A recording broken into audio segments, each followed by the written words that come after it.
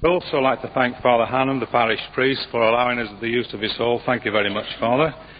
And I'll probably get strangled for this afterwards. I would also like to thank Frank Swarbrick. He's the man who's done all the spade work, the phone calls, the printing of leaflets, the distribution of leaflets, all the foundation which goes into it, and then he disappears into the background. Well, as we say in Lancashire, good lad Frank. Thank you very much, Frank.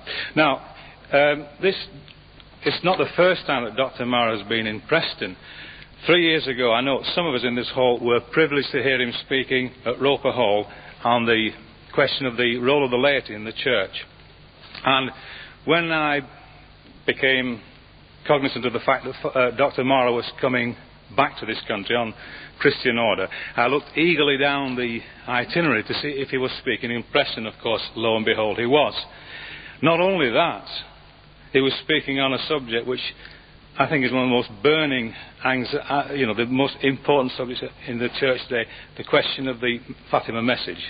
Now, to make sure I don't get anything wrong, Dr. Marra, he was born, I don't think you mind me saying this, in 1928. He was educated by the Jesuits. So by happy coincidence, we are tonight in St. Ignatius's, so one of his sons coming home. Dr. Marra was later educated, I'll just read. Dr. Marra is Associate Professor of Philosophy at Fordham University, New York. He took both graduate degrees, MA and Ph.D, under Dietrich von Hildebrand. And if I can just interpose there, today is the joint feast of St. Bede and St. Gregory VII, who was Hildebrand. So we have another little coincidence there. So he studied under Dr. Dietrich von Hildebrand. He's well known in the United States for his extensive lecture tours, most of which have been recorded. And he is the author of Happiness and Christian Hope. He is co-host with Father Vincent Michelli of a radio program which is syndicated in 7 major cities, which is called Where Catholics Meet.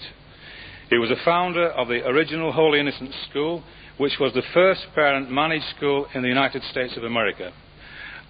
Sadly, since Dr. Marra came here, his wife died in the last 2 years. But he is survived. There are 4 children, 3 strapping boys and a daughter. With no further ado, I would like to ask Dr. Marra to introduce us to the subject of Fatima, the hope of our times. Thank you, Dr. Marra. Thank you, Mr. Chairman. Dear fathers in Christ and the Blessed Virgin, and dear friends in Christ, I'm very pleased to be back in this town. I'm very pleased, as the chairman noted, to be in a hall named after the great St. Ignatius, and above all, under the auspices of the Blessed Virgin. The theme of the talk tonight is light. And when one speaks of light, one speaks of its opposite, darkness. Jesus Christ addressed words to his fledgling church, to those few apostles and disciples. He said, "You are the salt of the earth.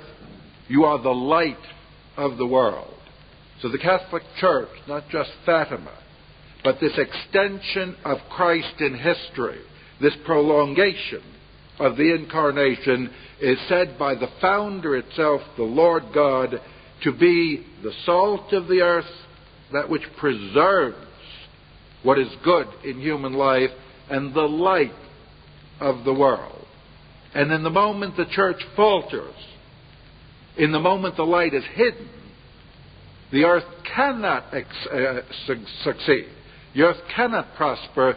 It exists then in terrible darkness, and one only sees psychedelic lights of madness and impurity.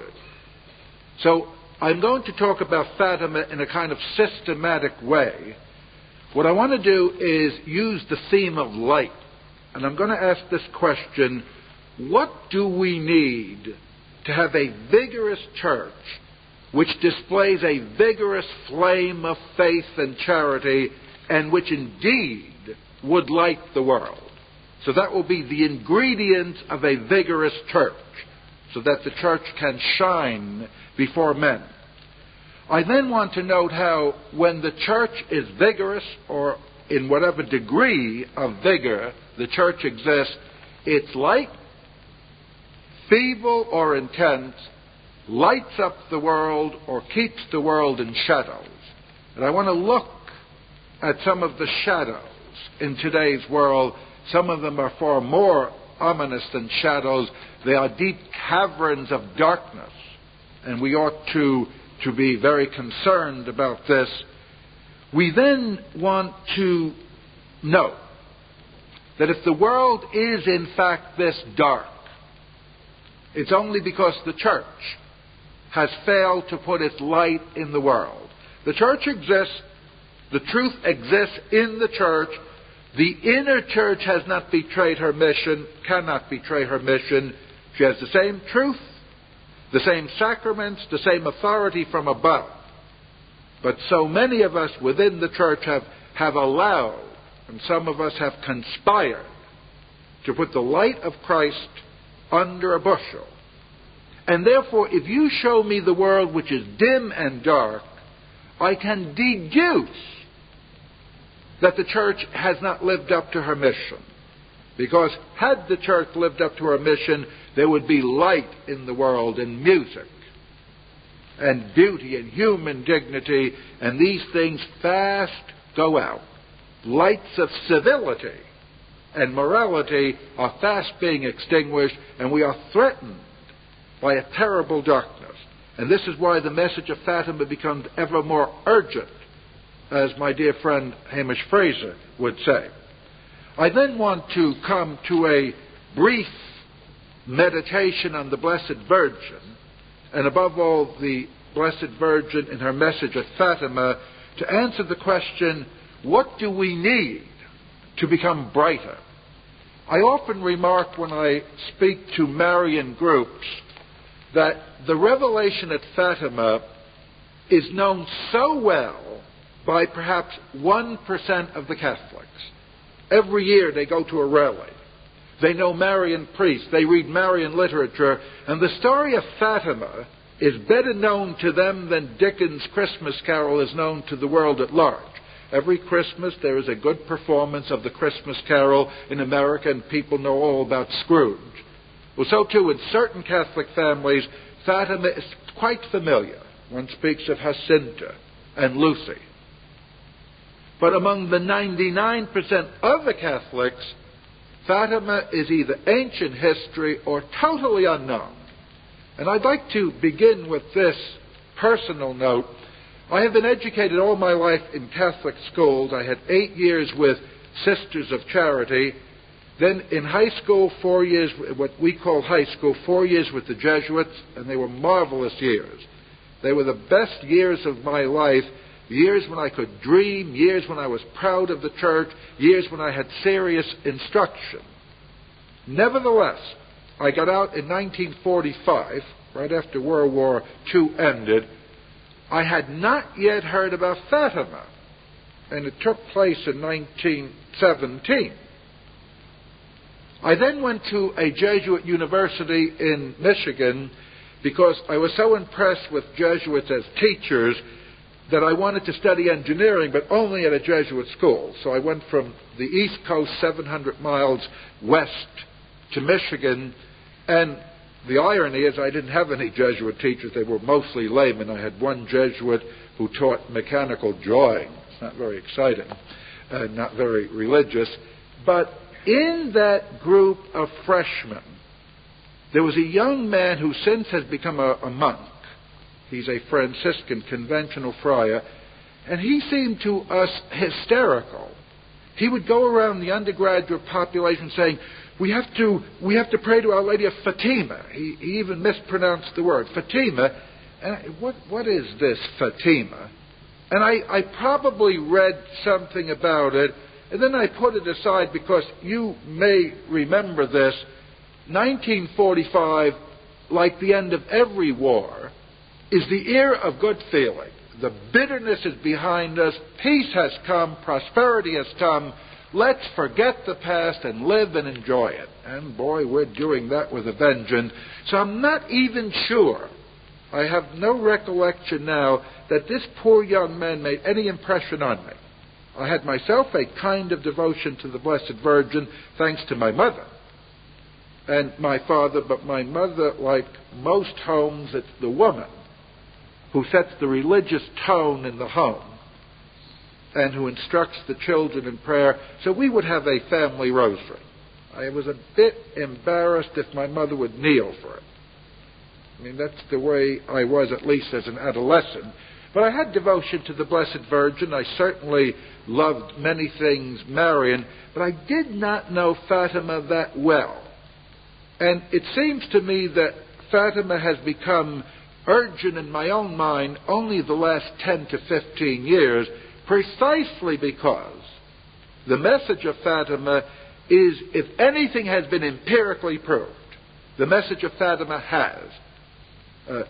The message said certain things are happening, certain errors will spread, certain things have to be done by Catholics in order to prevent that, and almost like a script, those predictions and warnings have been acted out, and we find ourselves in an incredible valley of darkness. We are fearful of war, but war is not the most fearful thing. I used to say in some of my lectures, there's an American general who said war is hell, General Sherman in the American Civil War, and no doubt that's true. I have only been in the military during peacetime. I mean, I fought the Korean War in Germany, and it's kind of safe to do that. But even in basic training, you see all these bullets whistling past you, and you look at movies. War is hell. But there's something much more serious. Hell is hell. War lasts 6-7 years. War kills the body. Hell lasts forever.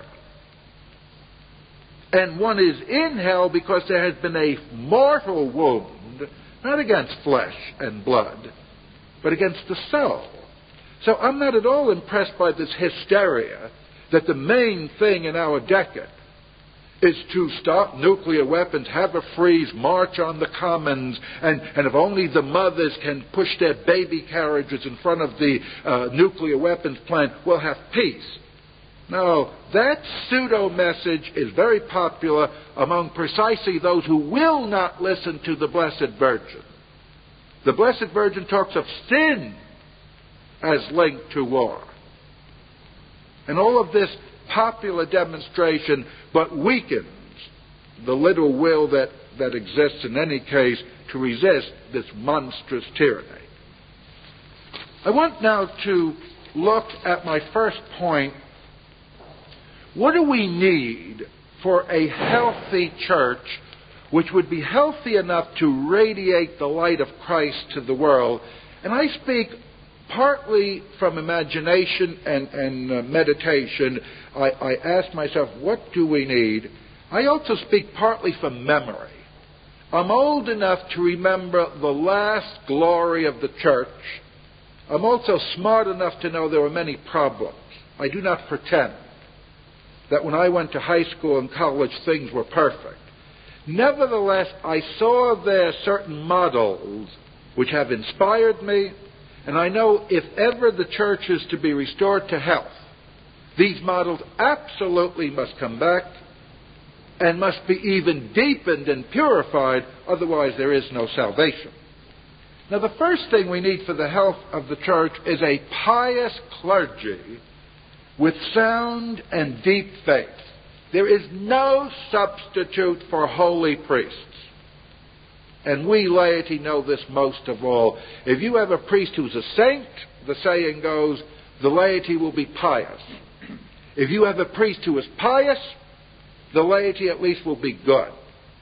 If you have a priest who is merely good in a kind of mediocre way, the laity will be less than good. So we absolutely need sound, dedicated, holy priests. And the popes have recognized this. They have begged for vocations and still more. They have tried, not always successfully, to have seminaries where serious vocations are nurtured so that this marvelous calling is not destroyed by error. So that's the first thing. Pious, holy clergy with sound faith. We need the fullness of orthodox teaching on every level, from the very kindergarten class right up through university and seminary. We need printed words faithful to Christ and to his teaching church. And I might as well interrupt here and say I am in the city of Preston, and Frank Swarbrick of this city puts out these marvelous editions of printed words. I have some samples here. The last time I came through, I read through quite a bit. I even ordered a few hundred bulk mail, but it's not easy to do commerce between America and the United Kingdom. And I urge people here, if you wonder, what does the church teach? Where can I find out what popes are saying? Where can I find what is true? Why don't you look over the offerings, not only of Frank, but of other people here? These things are indispensable. Sometimes you say, what good is a printed word? Nobody reads it. And especially if you're the wife of the editor or something. My husband's coming home with all these boxes of flyers and everything else. Who reads them? They're cluttering up the basement and all that. But dear friends, one postcard, one holy card, with a little prayer on it, through God's providence, will find its reader. Much more. Inspiring words from the church, from the Pope, from the saints. Inspiring stories of the laity. These play their role in God's own providence. It's not instant. You don't instantly get 1 million people marching behind you. But when the truth exists in any medium, the providence of God will find those recipients who are worthy of it. So we absolutely need printed word with sound, inspiring doctrine. And this has to be sophisticated books. It has to be popular pamphlets. It has to be postcards, printed prayer cards, many, many things. The diocesan press has to be sound, inspiring. It has to have truth for its theme, not popularity. We need solemn public prayers worthy of God. This is not only a precondition for the healthy church, it is the flower of the healthy church. When the church has God on its mind, then every work of the church has this noble beauty which attracts people to it. The church is the bride. The bride is irresistible in her bridal attire, in her dignity, in her solemnity, in her holy joy. And this is what has always attracted people to this mystery of the bride. And our liturgy must be absolutely worthy, so far as we poor humans are able, of addressing itself to God. It's not a party in which we have a good time and we blow up balloons and we dress like clowns and we have stupid music. This is not worthy of the bride. This is worthy of the harlots who have their revelry at other places. We need organizations of faith like the Sodality. Now, the Jesuits started the Sodality, and even in my day it was weak in America. It really meant militant men. Nowadays I find most of the serious workers, or many of the serious workers, I think most, are women in pro-life, in fighting sex education, in fighting for catechetics. And it's unfortunate. Where are the men? Sometimes the men show their virility by looking at football games. That proves they're men. And they leave their poor wives and sisters to do the work. But the Jesuits used to have a sodality of men who did not think it offended virility to fight for Christ and to accept the Blessed Virgin as the woman in their life. We need that. We need things like rosary societies, Legions of Mary, the Legion of Mary. Since Frank Duff has died, and since many clergy, for one reason or another, have either died or abandoned it, in America, I do not think the Legion of Mary has any impact. Whereas 20 years ago, I saw its impact. I hear in this area or in certain areas it's not quite so weak. But this is part of the vitality of the church, the vigorous organization. They don't make the television. You can't give a press release that the Legion of Mary met and 15 people decided to pray for this person and to bring Christ to the hospital. We don't care about that. That's the glamour of the media. But the Legion of Mary, in its quiet way, brought the faith and therefore hope and joy into so many lives. We need that. We need a private prayer life of the faithful. There's so much of this, people are organizing into stadiums and they're having all of this public prayer, which has its place, no doubt, provided there's dignity. But we need a rigorous, vigorous prayer life, one by one. We come together in public worship, above all in Holy Mass, and we need a private prayer life of our own. We need families which nourish a Christian lifestyle in peace and in charity. And I think this is one of the frightening things, too. When you see parents bickering with each other, and then when you see this lack of courtesy between the spouses, and then between the children and the spouses, this is not Christian. The Christian home has all kinds of problems. It ought to have this peace in the Lord. It ought to have courtesy between the adults and the children. Given all this, if such things have ever flourished or ever do flourish, the church flourishes. And as I say, I have a memory when in my youth of a church which was something like this. I can right now point to many weaknesses, but that was the direction it was going. To just give you one instance, just when Vatican II and the stupid press, above all surrounding Vatican II, destroyed Catholic education, just then Cardinal Newman was being read all over the Catholic educational system. And the minute Hans Kuhn came along, the minute the heretics came along, Newman's works literally were dumped on the sidewalk. One student called me up. She said, "Doctor, this bookstore is closing down. There are cases of Newman on the sidewalk."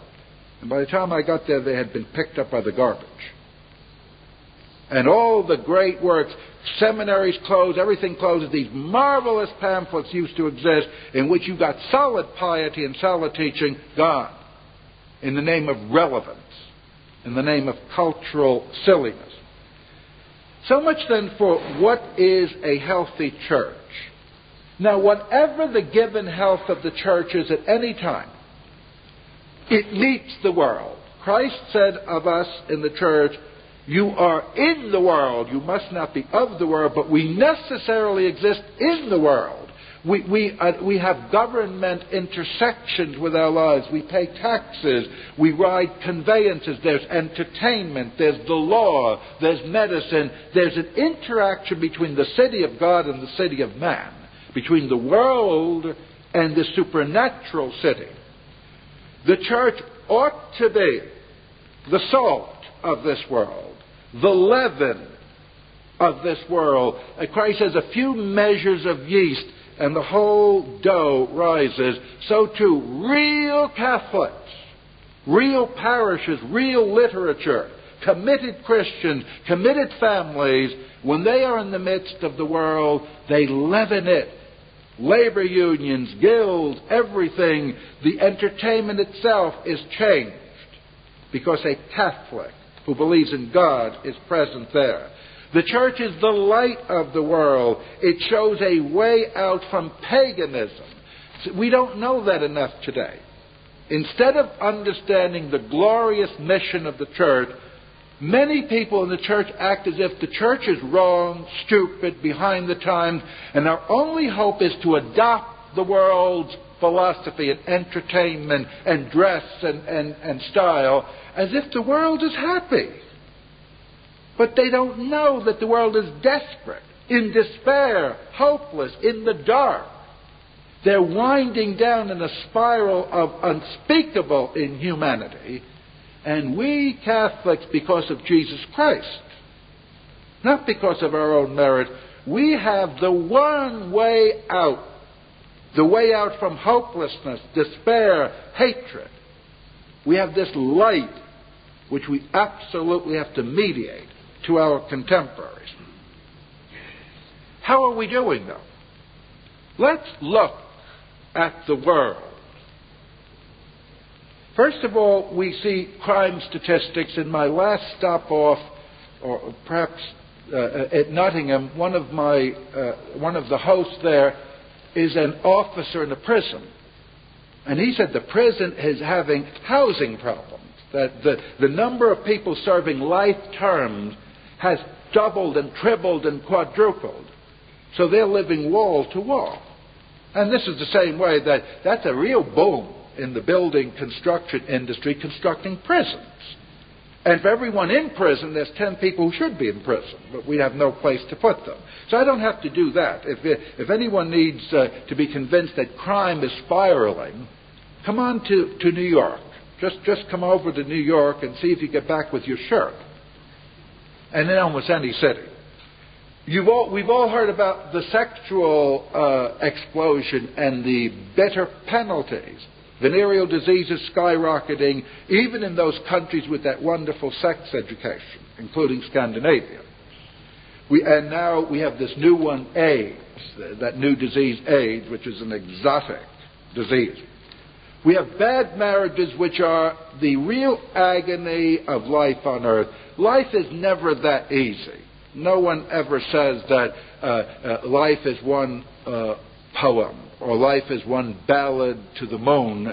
There are all kinds of problems from the health point of view, the financial point of view, little misunderstanding, but there used to be a basic integrity of the family.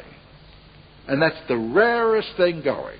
You meet so-and-so with children, and the first question is this person with his spouse or her spouse? Because the statistics get more and more depressing. We have pornography, which is unspeakable. And of course we have abortion.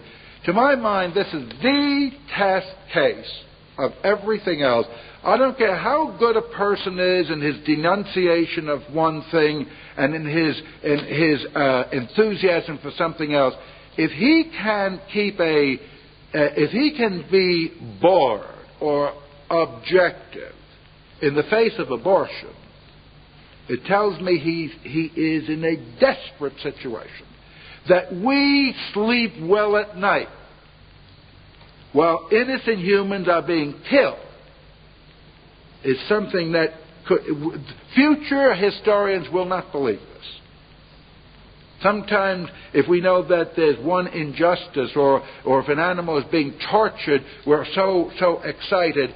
But day after day, people are being killed, and they're not killed by hooligans, by muggers. That's understandable. That's another problem. They're killed by the elite of the profession, the medical doctors, supported by the lawyers and judges, supported by many clergy, who at least by their silence and sometimes by their positive encouragement allow this abomination. And then they talk of this hypocrisy. There's all this hypocrisy that we're so worried about weapons of war. Well, they are horrendous, but at least some of the weapons of war may be aimed at an aggressor army and therefore have a moral use. Whereas there's no such thing as a morally neutral or morally acceptable abortion. And we have this scandal in America, and I'm afraid it has crossed over. Some of the most prominent politicians in America are Catholic, some Irish, some Italian. One sees them pictured in church leading a procession. They're uniformly for abortion. They fund it. Oh, they're personally opposed to it. But in the moment they become senator or governor, they fund it. They sign bills. They sign bills affirming gay rights. We even had a Jesuit priest, Father Drinan, dean of the law school of Boston College, who served in the Congress, and he voted for almost every abortion measure going. This is a son of St. Ignatius. Do you wonder why Fatima is urgent?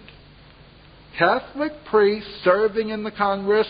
We have a Catholic nun serving as a bureaucrat in Michigan. Both of them signing bills authorizing money for abortion. And you're worried about nuclear weapons? You should be worried that nuclear weapons will be God's instrument to erase the infamy of your being silent Or still worse, you're positively pushing this abomination. And of course, there's dope and everything else. Now, therefore, we're not doing well in the world. Sometimes I give a lecture and the sense of the lecture is, aren't things wonderful?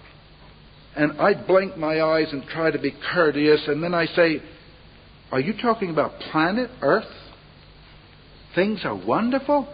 They tell me about all the great things. Now, there is some progress in air conditioning, jet aircraft, plumbing. Things are better there. But on the things that matter, I think things are horrible. It's horrible to try to raise a family. It's horrible to try and get any serious religious discussion started. That whether one looks at old age or youth or education or seminaries or publications or porno, that one hears the screams of hell and one sees the sight of hell. Things are not good. Well, then how are things in the church?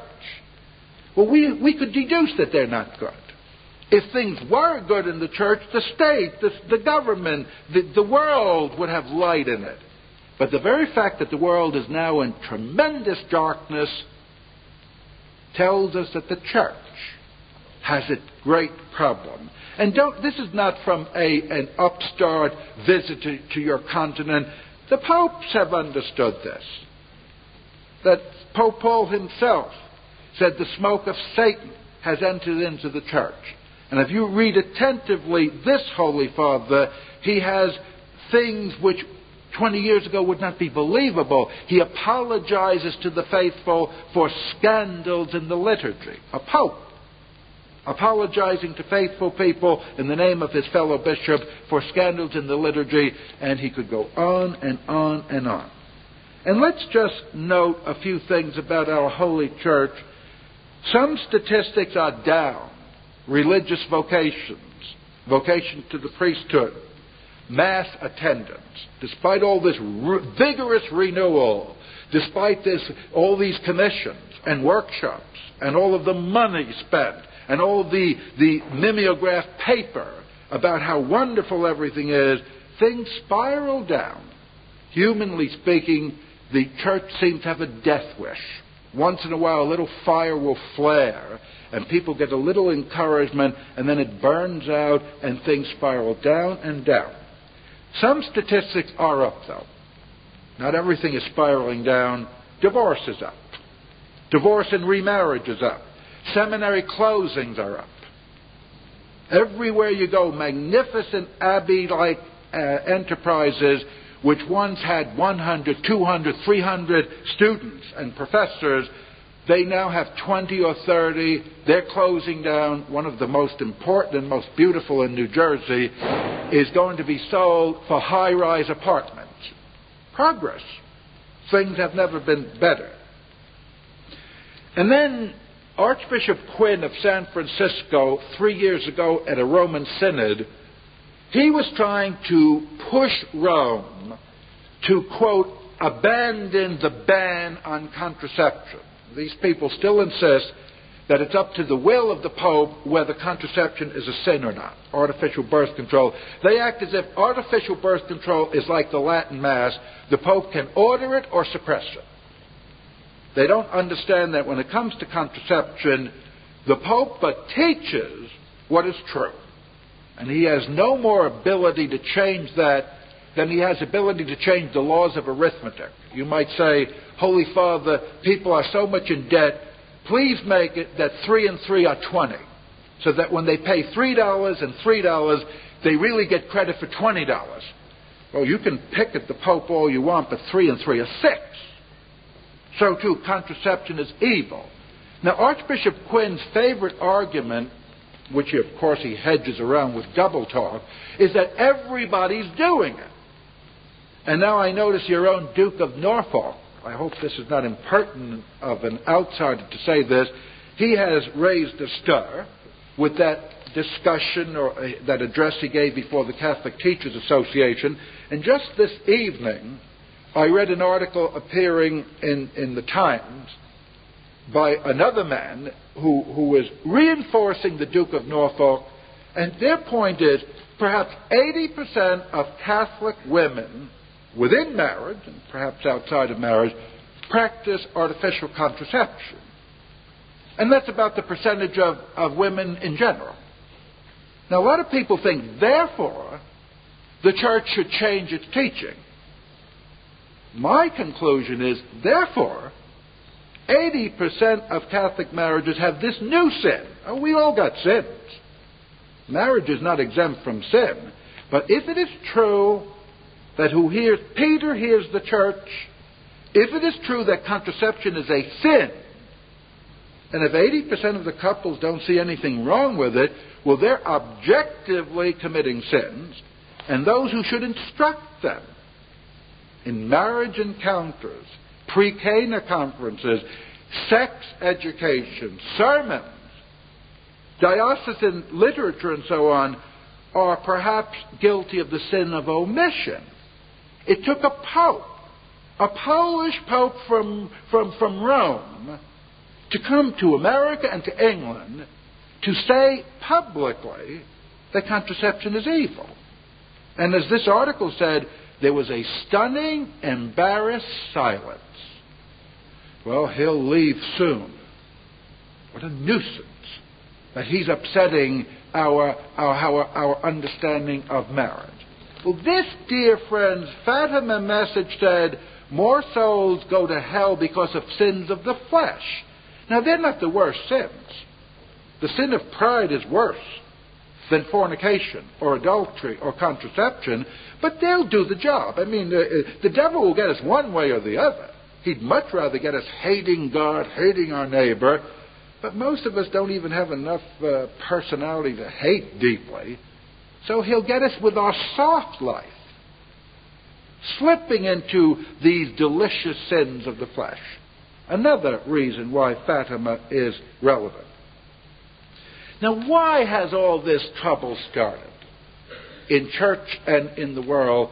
Perhaps it's too much to say that the neglect of the Blessed Virgin Mary started all this trouble, but please at least admit this, it parallels all this trouble. When devotion to Mary was strong, most of these troubles were almost non-existent, or they were far less serious. The minute devotion to the Blessed Virgin disappeared or became diminished, the troubles increased. It's like a seesaw. When Mary is high, the troubles are low. When Mary is low, the troubles are high. That is indisputable. Whether one is the cause of the other, I'm not insisting now. I claim, though, that the Blessed Virgin has a causal relationship to the troubles in the church and therefore to the troubles in the world. Apart from statistics, never mind all these deplorable statistics, every one of us should sense that our church is divided in a profound way. Most people think that the division is not serious, that it's merely a question of liberals versus conservatives. The conservatives like the old way and the liberals like the new way, and if only change had not come so quickly, everybody would be happy. But that has not. This liberal-conservative thing may work in politics or in plumbing. It has nothing to do with religion. What religion deals with is truth, not whether it's the old way or the new way or something like that. And the division in the church is rooted in loss of faith on the part of many teachers and writers. It's rooted in this uncertain teaching, even this contradictory teaching, which you can find.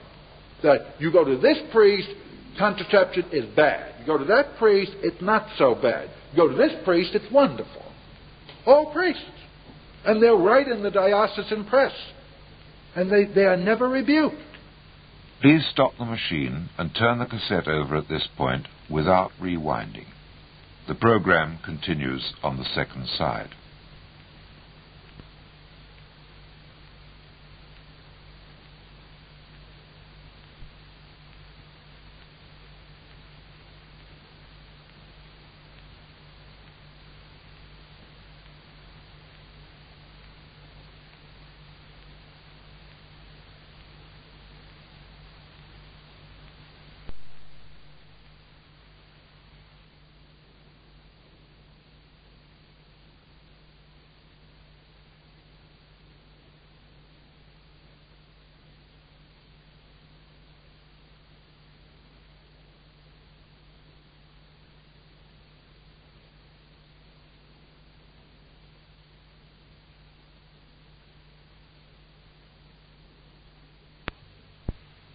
We have cardinals thinking that's okay.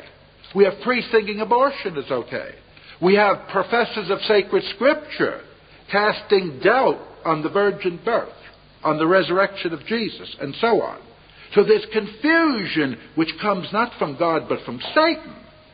God is the God of truth and of light, not of confusion. We have failure to communicate truths of Catholic faith and morals to the younger generation.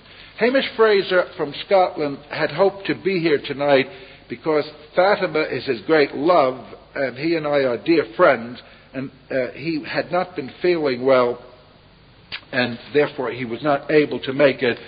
But he has so many memorable sayings, and one of them is this: as things now stand, there is no normal way to communicate the faith to the next generation. The typical channels of communicating our faith, the press, the pamphlet, the schools, are abandoning us. They, so far from communicating the faith, they communicate errors, poisons, the anti-faith. So he said, so if anybody is going to communicate the faith, it's do it yourself. This is the problem. Don't expect, if you send your youngster to this prestigious school with monks running it, your youngster is going to come back thinking like St. Benedict.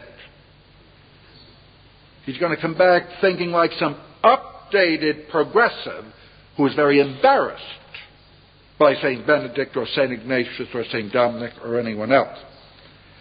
The most deplorable thing, of course, if you ask how did it happen or what is happening, it's this collapse of sexual morality.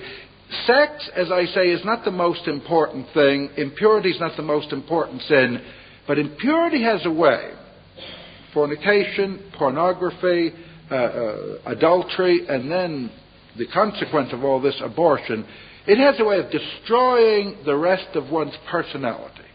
It has a way of going to the root of a personality. If you find out your son is a thief, if you find out your son is a glutton and so on, and lazy, doesn't want to have a job, that's unfortunate. But if you find out your son is impure, he's damaged in a far more serious way. So too with the woman. And when we have impurity celebrated in this permissive society, when we have sex education courses encouraging it all, this saps the resistance. We are so compromised, so many of us, because of this lusting after impurity. Now, could the Blessed Virgin Mary have helped prevent all this? And of course the answer is yes. And I want now to note how I say this should be and can be again. Suppose in the seminaries we had a Marian stress again.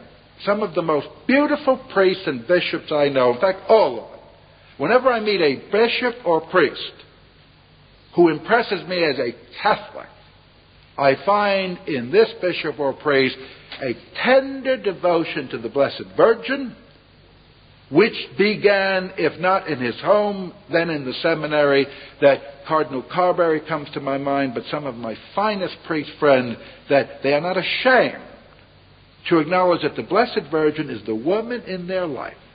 Archbishop Sheen has a tape which has a kind of racy title, The Woman I Love, and that will ensure that he'll sell 1 million. Bishop in love with a woman, but obviously when you get the tape, it's the Blessed Virgin, and it's a powerful talk. And I say that when, therefore, when we have seminaries where the cult of the Blessed Virgin is at least not suppressed, ridiculed, and above all, when it is encouraged, and you need holy priests. I cannot lecture to a seminary about how they conduct themselves, but they would do well to import as spiritual director a person with a tender devotion to the Blessed Virgin Mary. And such a priest, therefore, will be zealous to build up the faith of the faithful, not just in Marian devotion, but the fullness of the Catholic faith. When we have these priests who are formed by the Mother of God in their piety and in their theology, they will be eager to teach the people, young and old, the simple Marian prayers. Whenever I meet a good family, whenever I see that Christ dwells in the family and the theme of the family is not bickering and secular success, but a tender Christian courtesy, I try to find out how. How come? And it's usually because Father so-and-so came here. Sometimes in London, there was a very touching woman, and she said a phone call to Father Twaits changed her life. That she has 5 children and there was chaos in the home. She called up this marvelous Jesuit priest, Hugh Twaits. And he simply said, start saying the rosary every day. Now that's not big news. You don't need a big press to tell you that. But she hadn't thought of it. Or having thought of it, she was afraid to do it. He encouraged her. And finally he settled for one Hail Mary. She said, even that Hail Mary said by her daughter, before her daughter goes to the stupid school, has changed things. And when you have really formed priests who are convinced of the beauty and lovability of the Mother of God and of the fact that the Mother of God shows to the world her Jesus Christ, her Son, you will teach the young and the old the Rosary, the Angelus. Most of them don't know it. Some people can have gone through 16 years of Catholic education. They cannot make the sign of the cross. Oh, but they know all about Teilhard de Chardin. They know about 6 ways of contraception. They know about voodoo and Hinduism. That, yes, because we're educating the elite. But to make the sign of the cross has become an embarrassment for so many people. Suppose, and this I want to mention because of the Duke of Norfolk's controversy. I am very sympathetic to the problem and to the complaint that in certain marriages there is the problem of children which seem to come too often and too many. That there is, in certain cases, a need to space children. Not in most cases. The way most people look upon it, a baby is the greatest disaster in the world. It's just, the only thing worse is the atomic bomb. But pregnancy is a disease. And these people have a problem about the nature of marriage. But one knows cases where the health of the woman, the finances, the situation is such that another pregnancy could be dangerous or even fatal. Now, in this moment, this married couple desperately needs a priest who, number one, will not compromise on the truth. Most priests, in order to be pastoral, will suppress the truth and tell her to go ahead with contraception. But a true pastor wants to guard the sheep and the lamb. And he'll say, I'm sorry. This is the will of God, and it's a mysterious will. It's difficult. But if the laity know that truth says contraception is a sin, and if they know that sin is something horrible, they at least will have an incentive to refrain from the sin. And if now this priest shows a real concern, if he tries to strengthen them to yield to God's will, if finally he is concerned enough to understand natural family planning, not to dismiss it stupidly, this is the way Catholic families grow in strength. Most of life is kind of easy. It's not all that hard to obey most of the commandments. But one gains strength when the commandments are tough. Then we become purified as gold in a fire. But then we desperately need holy priests to support us. And we support them. When people in marriage are willing to take the burdens and the difficulties of marriage and the difficulties of temporary or perhaps permanent abstinence, this encourages the morale of the priests. But when we start whining for the pill, they start whining for a wife. Everybody wants to get married. The married people want to get divorced. The nuns want to be priests. There's chaos in the world. But this is Christian charity. We support each other. We are pilgrims. It's not an easy road, but there is this serenity in living in the faith. And the priests they pay the biggest price. And the religious, they have the greater reward. That reward can even start now if we pray enough for them and they understand their mysterious cooperation in the work of God. So this is, an Amarian priest has this sensitivity and this charism to, in a tactful way, be very pastoral by insisting on the truth, not evading it in this cowardly way so many are doing. Suppose we had homes where Mary is the model and inspiration and consolation of the women. My dear Italian mother, she was born in New York of an Italian parent, she always had pictures of the Blessed Virgin everywhere. And they were not artistically good, but no doubt whenever she had hard days, just looking up to the Blessed Virgin, she understood something of the vocation of motherhood because she had this relationship to the Mother of God. So a Marian home, therefore, allows the women to have this great consolation and role model instead of using a movie star or one of these executives in trousers who's so important and all this stuff. That's the new role. And what a boring, barren life that is. You ever talk to successes? On Broadway in New York or whatever. It's not all that glamorous. But that's it. Whereas the real model should be this tenderness of the Blessed Virgin. And as I said before, men need women in their lives, whether they're celibate or not. And every age of man and every condition of man needs the Blessed Virgin in one of her roles. We all need a mother, whether our real mother is dead or not. We need a lady, so that something chivalrous can be excited in us. We need something lovable and beautiful, so that whether we marry or not, we can have a true love relationship with the Immaculate. That's why Blessed Saint Maximilian Kolbe is so magnificent. He had this unashamed love for the Immaculate. And this was not a sentimental thing. He was a real man, as subsequent events proved.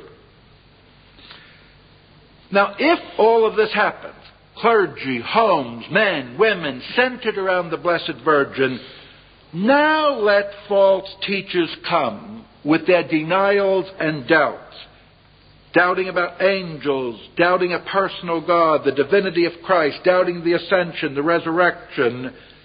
We would silence and dismiss them. The fact that you can get one of these prestigious professors, Father Curran from America, Father Raymond Brown from America, and they will go from parish to parish, diocese to diocese, spewing out their error.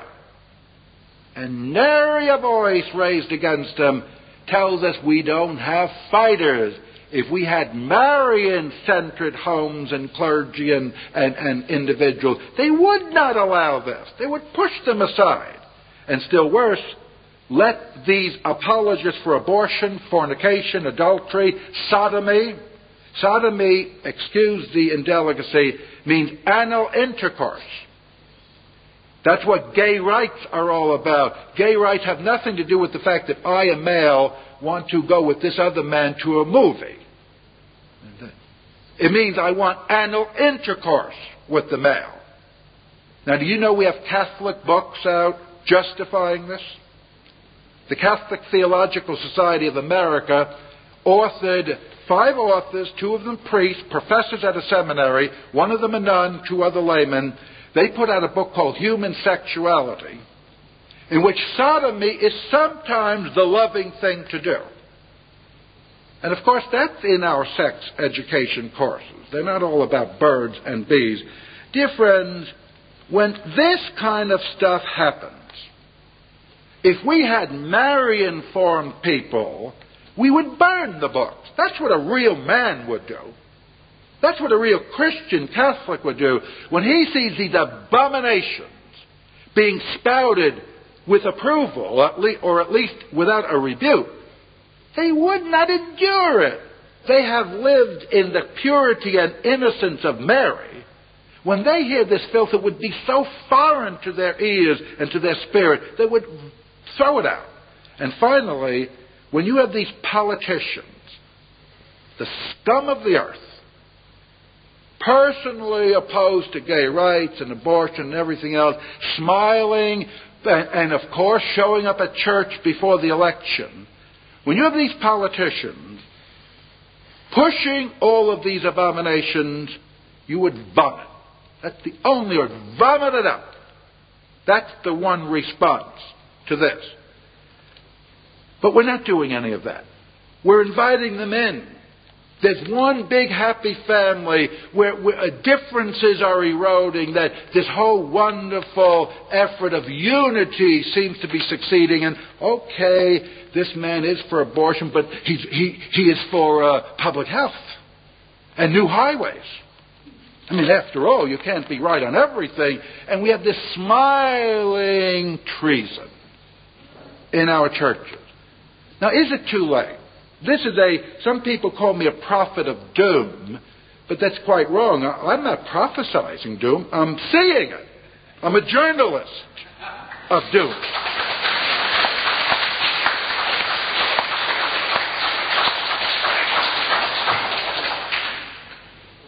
The answer here is the relevance of Fatima, and I beg you to be aware of what Hamish Fraser is saying. Fraser, to me, is one of the lights of the 20th century. There's a man, he was part of the communist movement in 1935 in Spain. He was converted to the church, he tells me, because one of his friends, John Campbell, gave him a pamphlet, The Power of the Printed Word, about the social teaching of Leo XIII. Fraser has since understood so much of Catholic teaching. He has especially understood the relevance and urgency of Fatima, and it's so clear. Once one hears what Fatima has said, what does it involve? It involves, first of all, an apparition, not a million times, a few times, to 3 young children who are tending sheep. The apparition concerns a country, Russia, which in those days was involved in World War I, but in no way was considered a threat to anyone. And the message said, this country, this strange land of Dostoevsky and Tolstoy and the Tsar, and also of cruelty and treason and schism, this land, Russia, will spread her errors throughout the world. That was the prophecy. 1917, it's made. Russia has no power whatsoever. 2 short years later, a communist government is installed. The communist government, through one of the most vicious, organized networks, through one of the cruelest of all suppressions in the history of the world, through a tremendous dedication, has in fact spread her errors of atheism, anti-family, anti-morality, anti-Christianity throughout the world, throughout most institutions, throughout many church institutions, such that we have Catholic Marxists. And we have Jesuit priests in Central America talking about liberation theology. And the Blessed Virgin had an answer to this threat of atheistic communism. Not the United Nations, the last best hope for the world. Friends, if I believed that, I would be a pessimist. There is no hope. If you think the UN is our last best hope for peace, forget it. Abandon hope, all ye who enter here. That's all I have.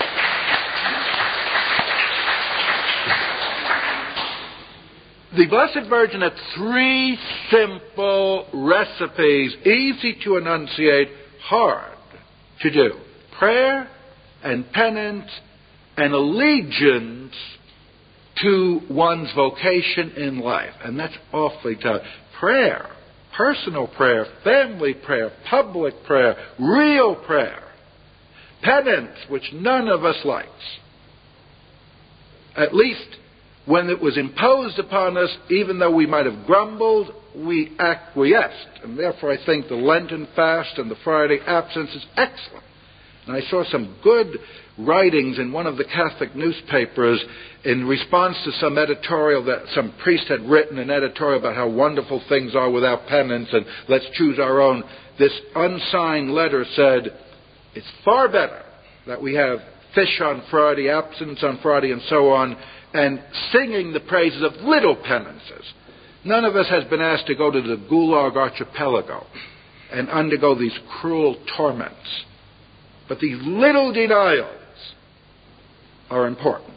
And then faithfulness to our vocation in life. Priests are priests, not psychologists, not politicians, not anti-war resistors and so on. Married people are married, not little priests, running around looking like little priests, extraordinary ministers. We have 80 extraordinary ministers in my parish, by the way. I no longer go to that parish. 40 men, 40 women busying themselves being priests. 3 priests sitting down. The women don't want to teach their children.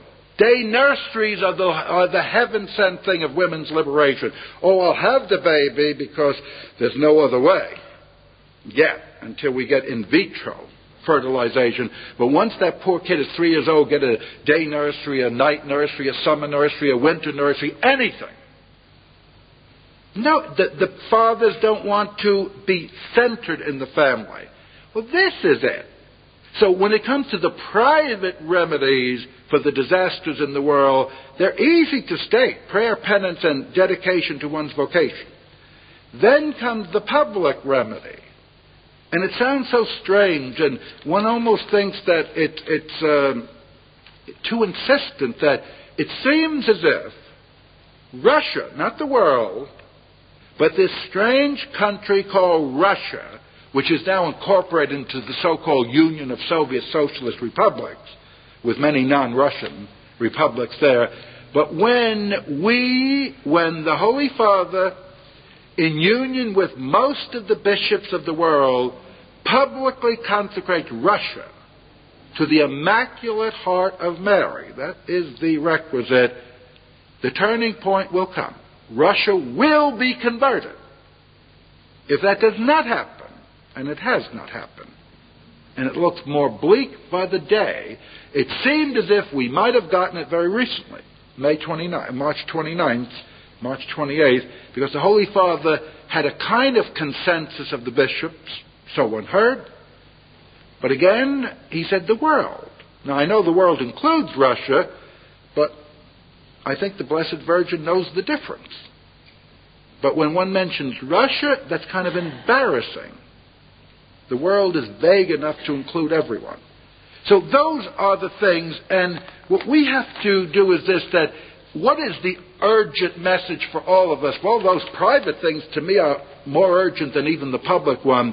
We had better take seriously heaven's admonition to us, our Blessed Mother, in an apparition which is totally authentic. There's no chance this could be an illusion. There was a public proof of it with the miracle at Fatima. The very words were once prophetic, are now part of history and have been vindicated. And when this apparition warns us about prayer and penance and dedication to one's state in life, warns us about all sin, because wars are the result of sin, nothing else, warns us to amend our lives in every respect, which includes impurity.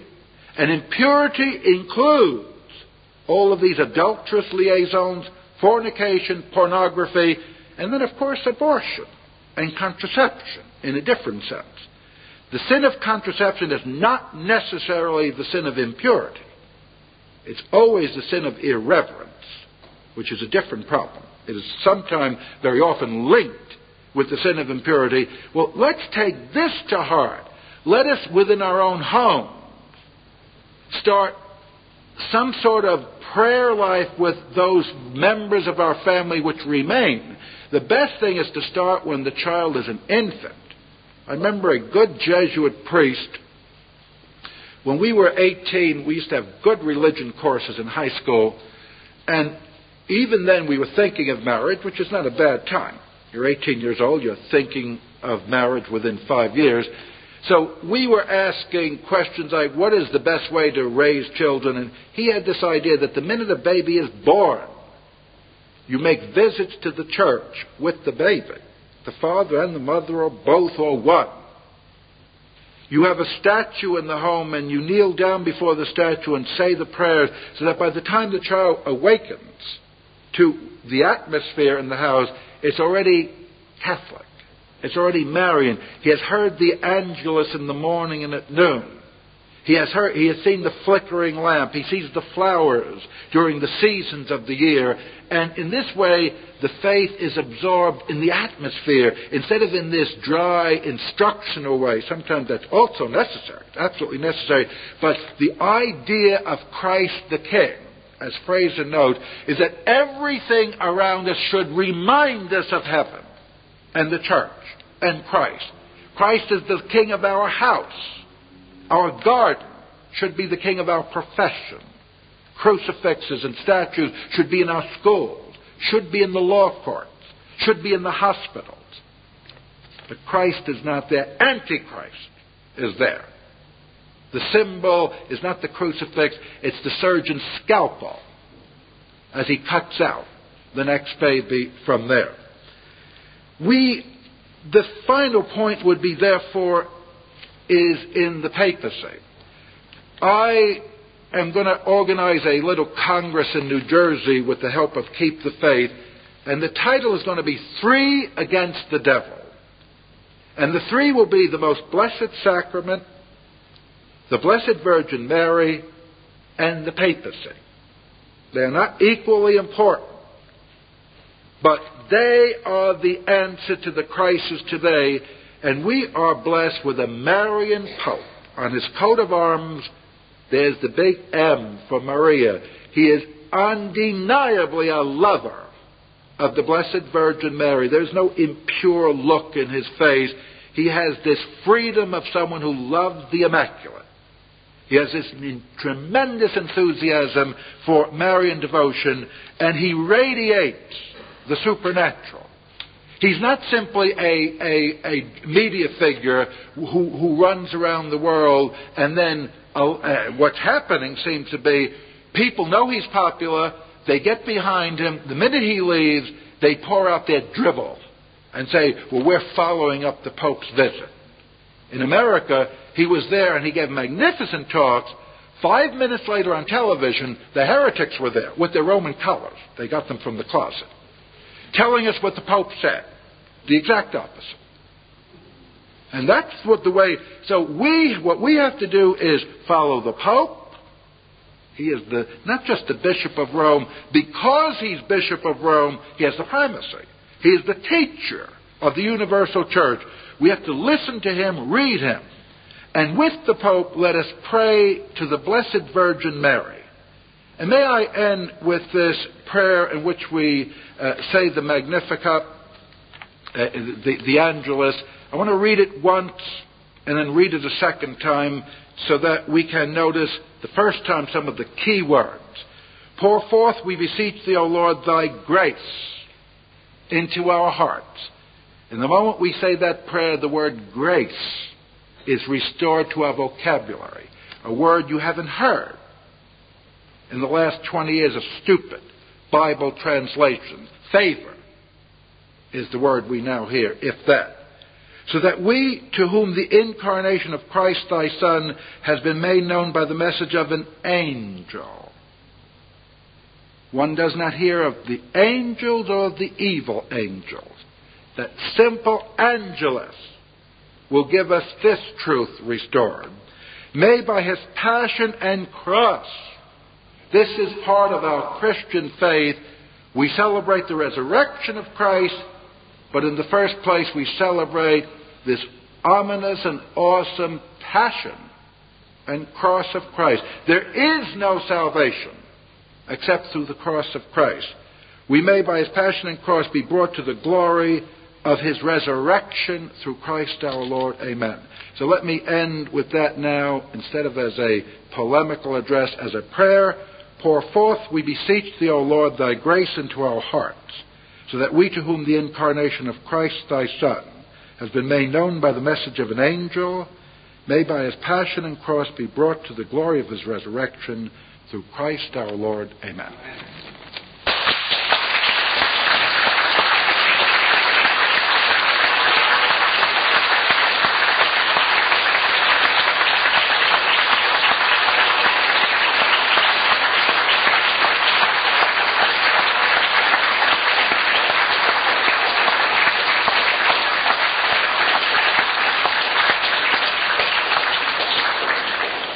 We could have a few minutes of questions, then we could break up, okay? Because would there be any discussion or questions? Yes, please.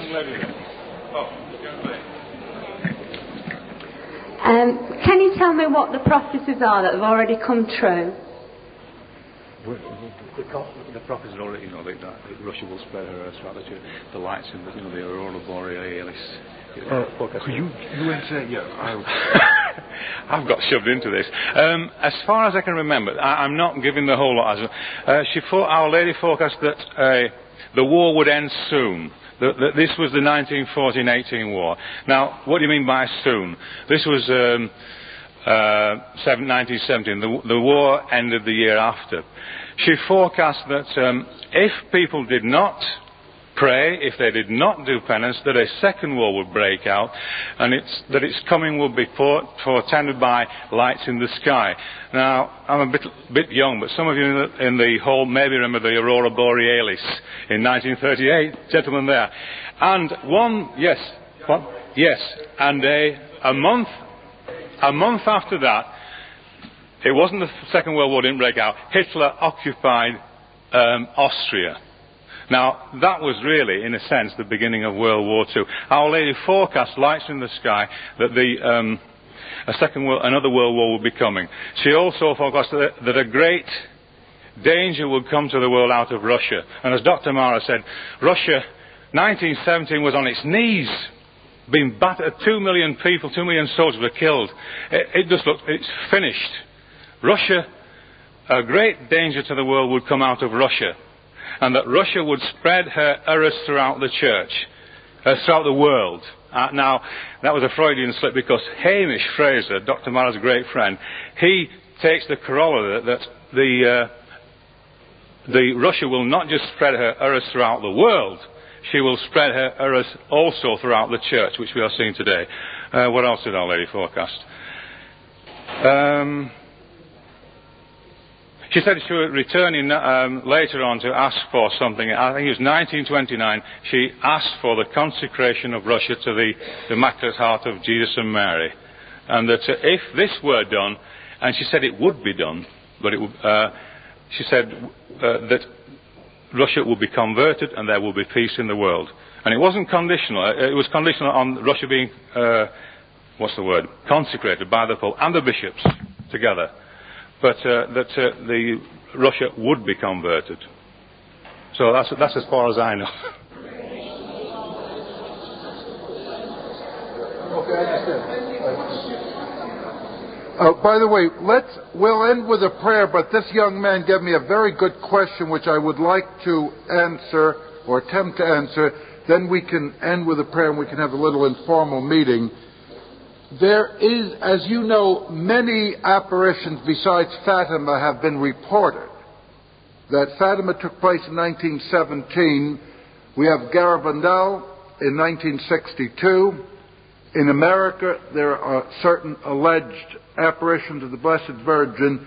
And finally, in Yugoslavia, one hears about these children there, these young people there, who have apparently been visited by the Blessed Virgin.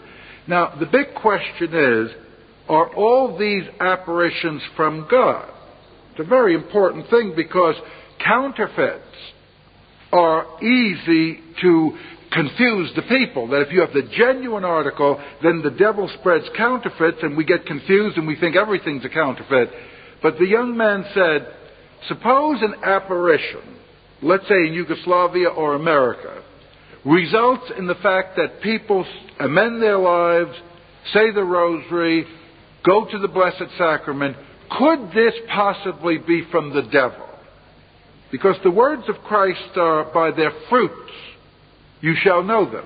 Now, if, let's say, the devil really inspired a certain apparition, that the Blessed Virgin did not appear, but the devil appeared, and nevertheless, this apparition is so powerful that people go home, say the rosary, amend their lives, go to Mass, and so on, would this not be the case that the devil is against himself?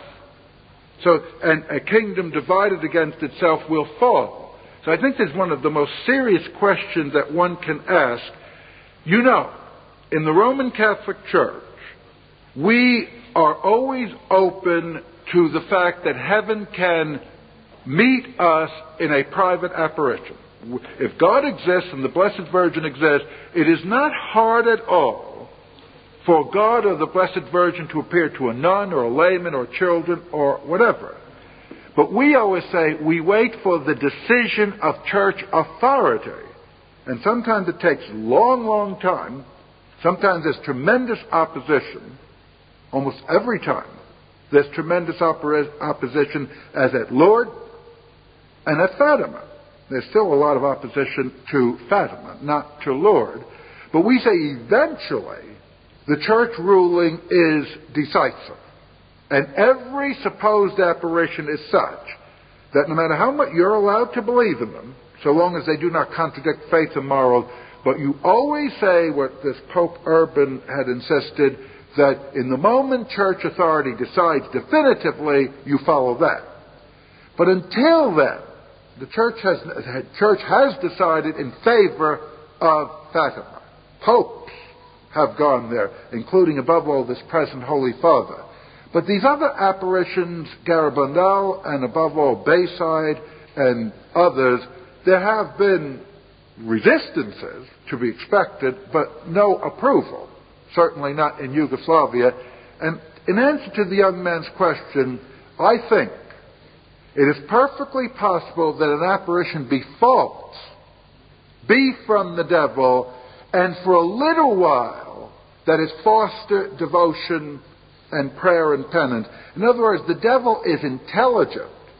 If he wants to convince you that it is truly the Blessed Virgin and not some fantasy who's appearing to you, well, of course he's going to use popular piety, he's going to use the rosary and so on. But the big question is, while you are restored to piety, while you go back to Mass, while you think you amend your life, do you find yourself going away from the Catholic Church? Do you find yourself forming a little clique or an elite? Well, then the devil will allow you for a few years to seem to be a very popular Marian movement, and then when he's got you sufficiently enthusiastic and sufficiently large, you're going to find yourself outside the church, and then it would be worth it. So for 10 years or 5 years, you did praise God through the rosary, but as a consequence, you're out of the church. So I say that I would recommend absolute caution. Be open to heaven speaking to us. Don't be so proud as to say, nobody can talk to me, that the revelation has ended with St. John. Private revelations can be true, have been true. But be extremely cautious, and don't say, well, merely because in the last 1 year, say, people have been restored to the sacraments, therefore it's true. The devil is willing to give you a few years, provided he can get you forever. So I have this open mind, but by no means do I think everything proposed as true is true.